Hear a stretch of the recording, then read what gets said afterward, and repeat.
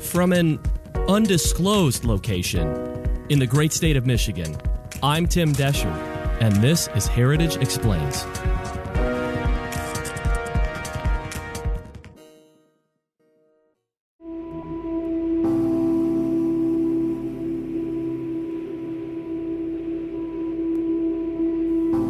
Our air conditioning went out this week. Not a cool circumstance when smack dab in the dead heat of summer. Anyone who's been in this situation knows the drill. Move to the basement, turn the fans on, and sweat the night away until the heating and cooling company turns the AC back on. Well, just as things were heating up in Casa de Descher, I began to get news alerts that things were also heating up in our relations with China. Except in this case, hiding in the basement is not the strategy to employ. To bring us up to speed, here's a short montage of what's happened since the beginning of July. Well, today, the Trump administration sanctioned 3 senior officials of the Chinese Communist Party for alleged human rights abuses targeting ethnic and religious minorities. China's foreign ministry spokesperson says it will ban several U.S. lawmakers from entering the country, including Senators Marco Rubio and Ted Cruz, Representative Chris Smith, and Ambassador for Religious Freedom Sam Brownback. This comes after their open criticism of the ruling Communist Party's policies toward minority groups and people of faith. President Donald Trump announced his administration's latest move to pressure China. Today I signed legislation and an executive order to hold China accountable for its oppressive actions against the people of Hong Kong. The Hong Kong Autonomy Act imposes sanctions on people or entities that conduct business with Chinese officials responsible for implementing Beijing's new national security law in Hong Kong. We do have some breaking news right now because moments ago, the U.S. State Department is accusing China of a massive illegal spying operation and ordering Beijing to close this consulate that you see in Houston. All right, breaking overnight, Beijing retaliating as expected against the U.S., ordering to close its consulate in China. The move coming just hours before the Chinese government is set to be evicted from their consulate in Houston. Intel sources telling Fox News that China officials based in the Houston consulate were targeting U.S. energy firms and also perhaps fomenting some of the unrest through social media in U.S. cities. The most common phrase used to describe this, or shall we say the media narrative, is tit for tat. The U.S. imposes sanctions and China responds with sanctions. We close a consulate and they close a consulate. But is it tit for tat? What the heck does tit for tat even mean?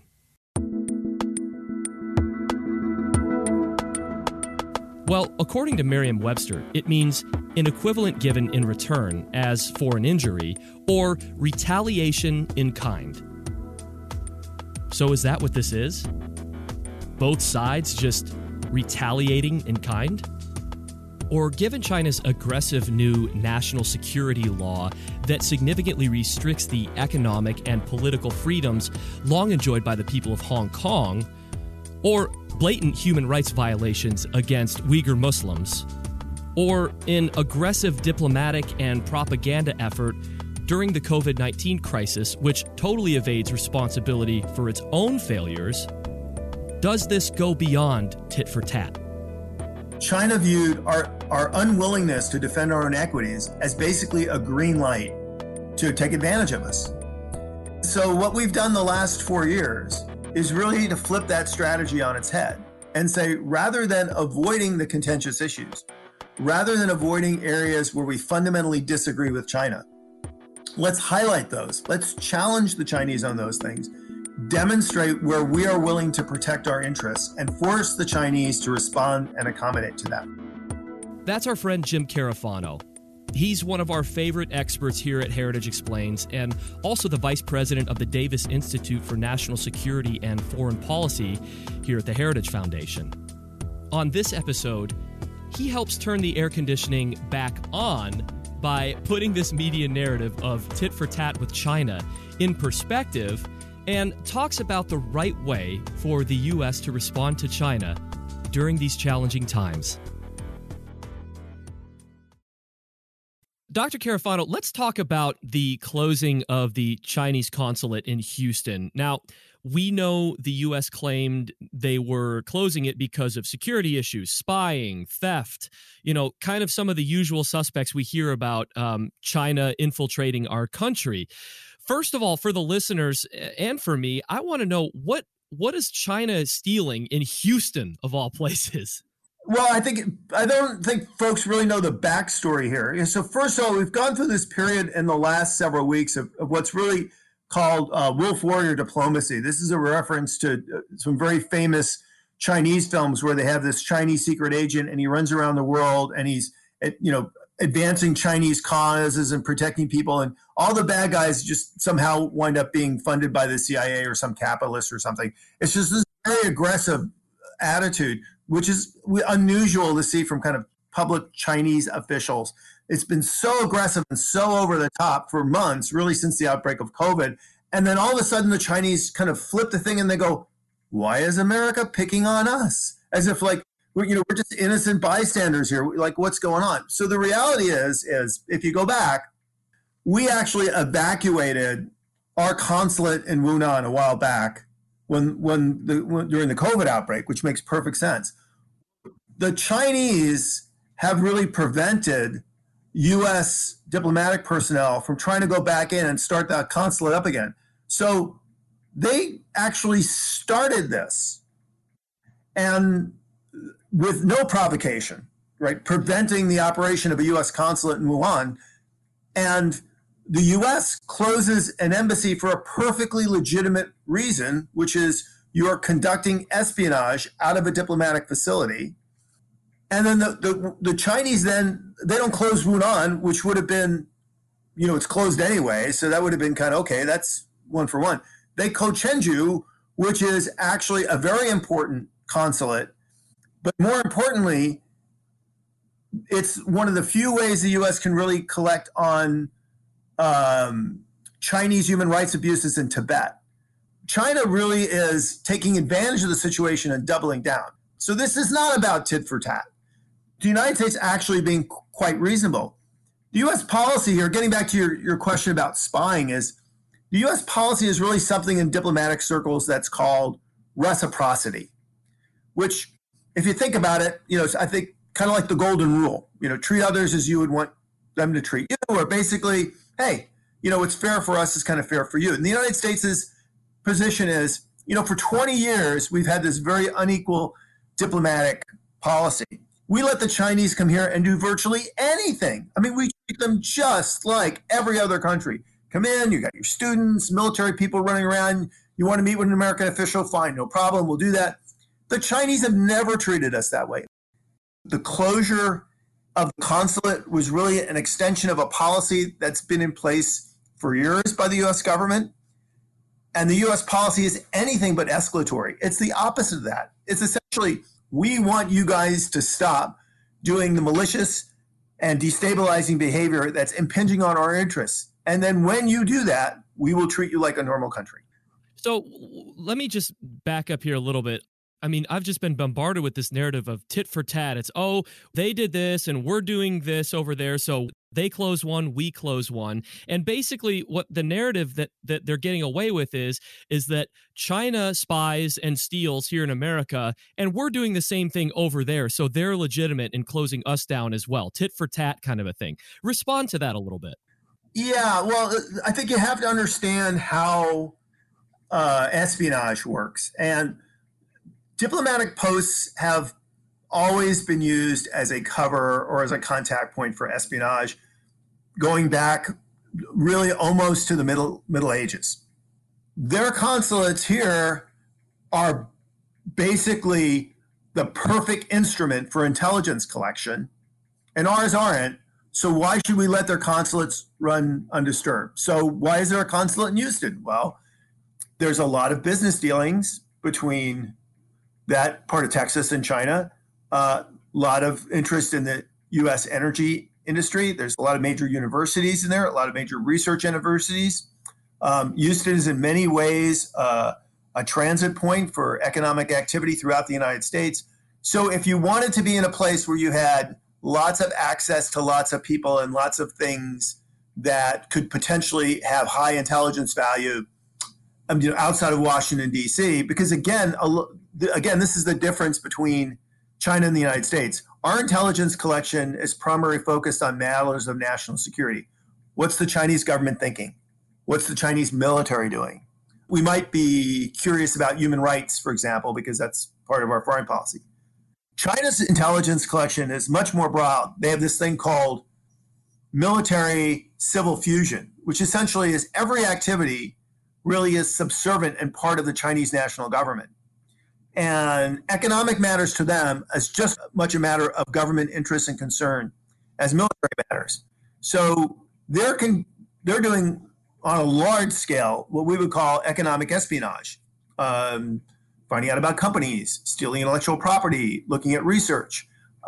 They can claim that they're not doing that, and their defenders can claim that they're not doing that. And no, China rose really kind of on its own. But for example, if you go back and look at something called the U.S.-China Commission, which is a congressionally mandated commission that puts out a report every year and has for many, many years, go back and just read all the annual reports that really document, in a public way, document Chinese malicious activity in the United States. It's kind of black and white. I mean, that's not really up for debate. Do you think that there will be more closings of consulates here? And then in response, what would that be for us, for China to continue closing our consulates in China in terms of our national security? Well, I think it gets to the reciprocity issue. I think the negative consequences for closing consulates are a lot more impactful on the Chinese than they are on the United States. We're going to find other ways to collect intelligence. I mean, China's already a hard target. We know that. It's a closed society.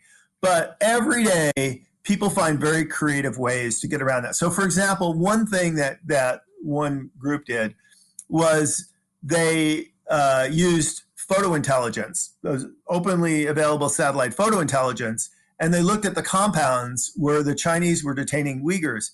And by measuring the height of the building and the number of windows, and looking at Chinese documents that talk about requirements for housing, they could guesstimate the number of Uyghurs that were detained in these buildings. What's very, very interesting about this is we're always coming up with creative ways to find out more intelligence about what the Chinese are doing in a very non-permissive environment. So for us, it's a constant cat and mouse game. But the difference is look, we have made this way too easy for the Chinese here. They literally come over, and America's an open door. Why we give them a kind of access? To me, it's irresponsible. Yeah, and you mentioned Uyghurs, and I wanted to use that as a transition point to talk about another issue that's kind of been going along. I mean, we have so many different issues right now with China happening all at once, and it's been a point of Heritage Explains to try our best to cover all of these because it is really an issue of the day. And one of those was the slapping of sanctions on 4 Chinese officials, and we said, we're going to slap sanctions on you because of human rights violation. This was with the Uyghurs, the Muslims that are within China that are being oppressed right now, as well as what's happening in Hong Kong and the suppression of really freedom and liberty that's going on there. And so in return for us slapping sanctions on them, they slapped sanctions on Senator Cruz, Rubio, Representative Chris Smith, and Ambassador Sam Brownback. Obviously, these are all members of the Republican Party of a similar mindset. And again, we're back at the tit for tat kind of a thing. Can you just get a little bit into the workings there? We say it's for human rights, and they say it's a response. Well, again, I think tit for tat is not what's going on here in any way, shape, or form. People need to be much, I think, more deeply informed and engaged in what's going on with China and what the Chinese are doing. First of all, I would say our sanctions on them are actually quite effective. And these targeted sanctions where we target specific individuals can actually have some impact. And it obviously they can't travel to the United States. Also, any assets that they have here could be frozen. but more importantly, any financial transactions that they do potentially could be sanctioned by the United States. What that does is they forces them not to operate in dollars. That's much less efficient since the dollar is the most effective global instrument. It actually has a bit of an impact on them. Conversely, putting sanctions on Cruz and Rubio aren't going to really have much of an impact on Cruz and Rubio.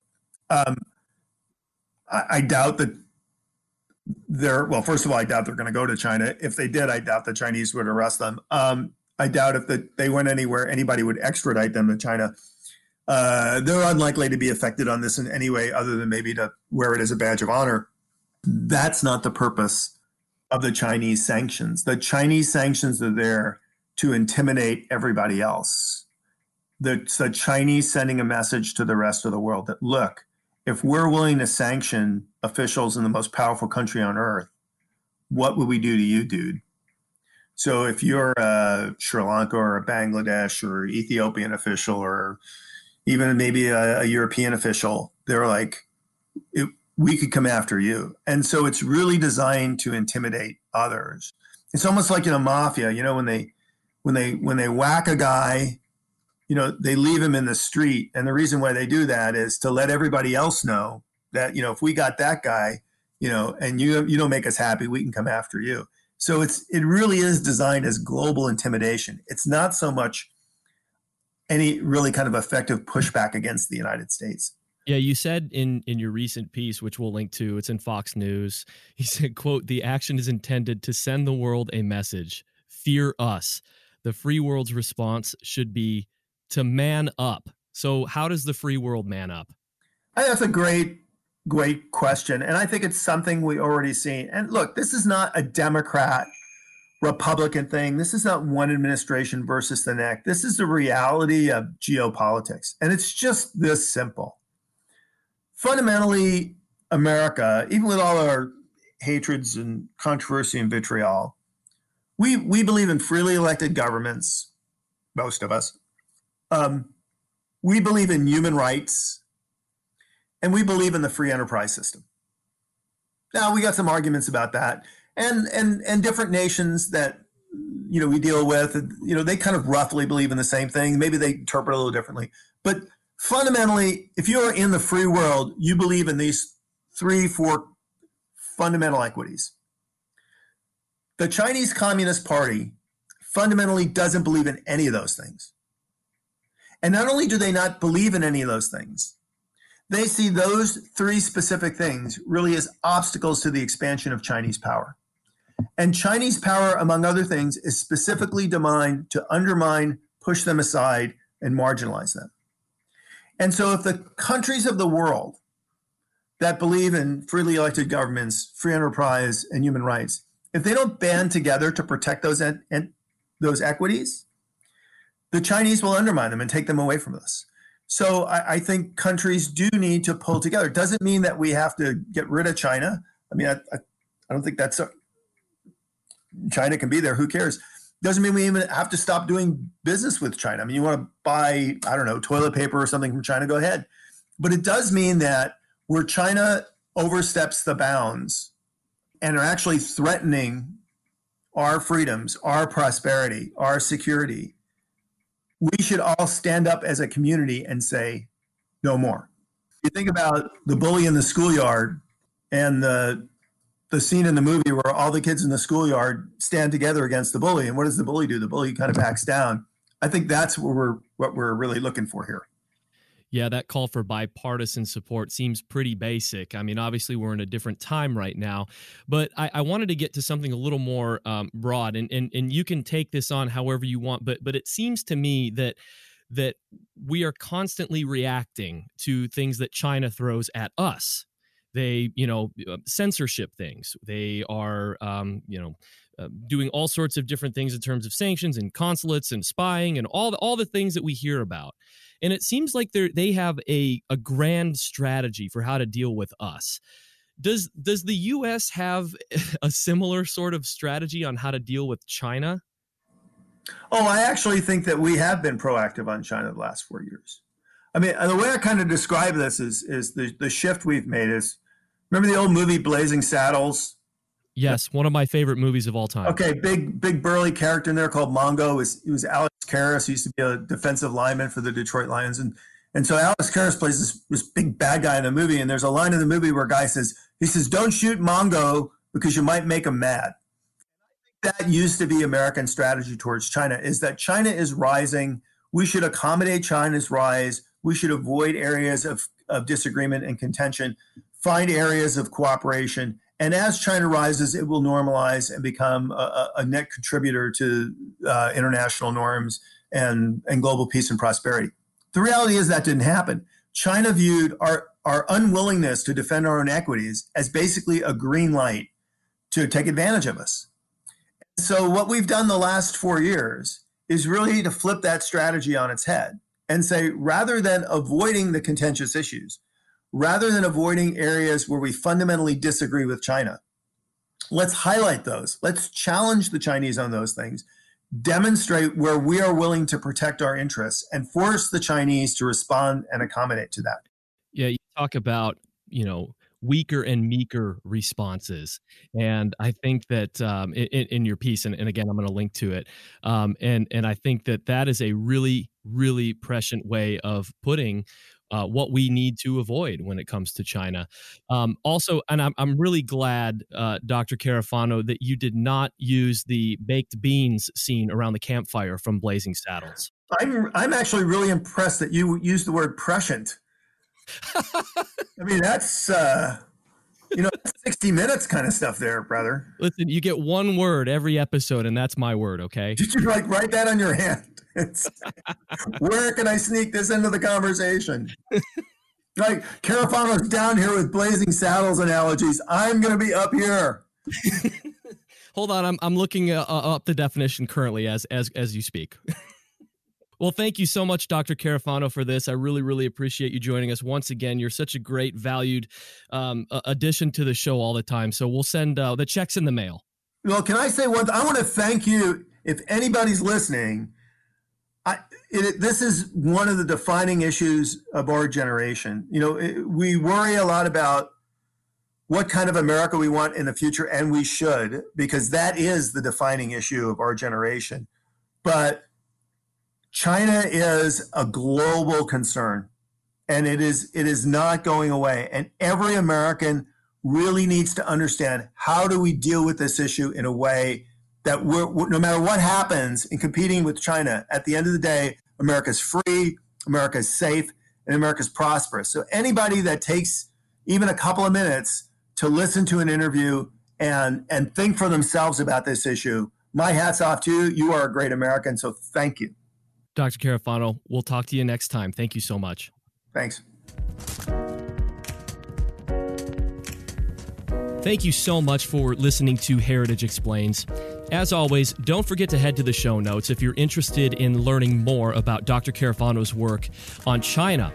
Also, if you have a second, don't forget to leave us a comment, a 5-star rating, or you can always send us an email at managingeditor@heritage.org. That's managingeditor@heritage.org. We look forward to hearing from you. Michelle is up next week, and we'll see you then. Be well.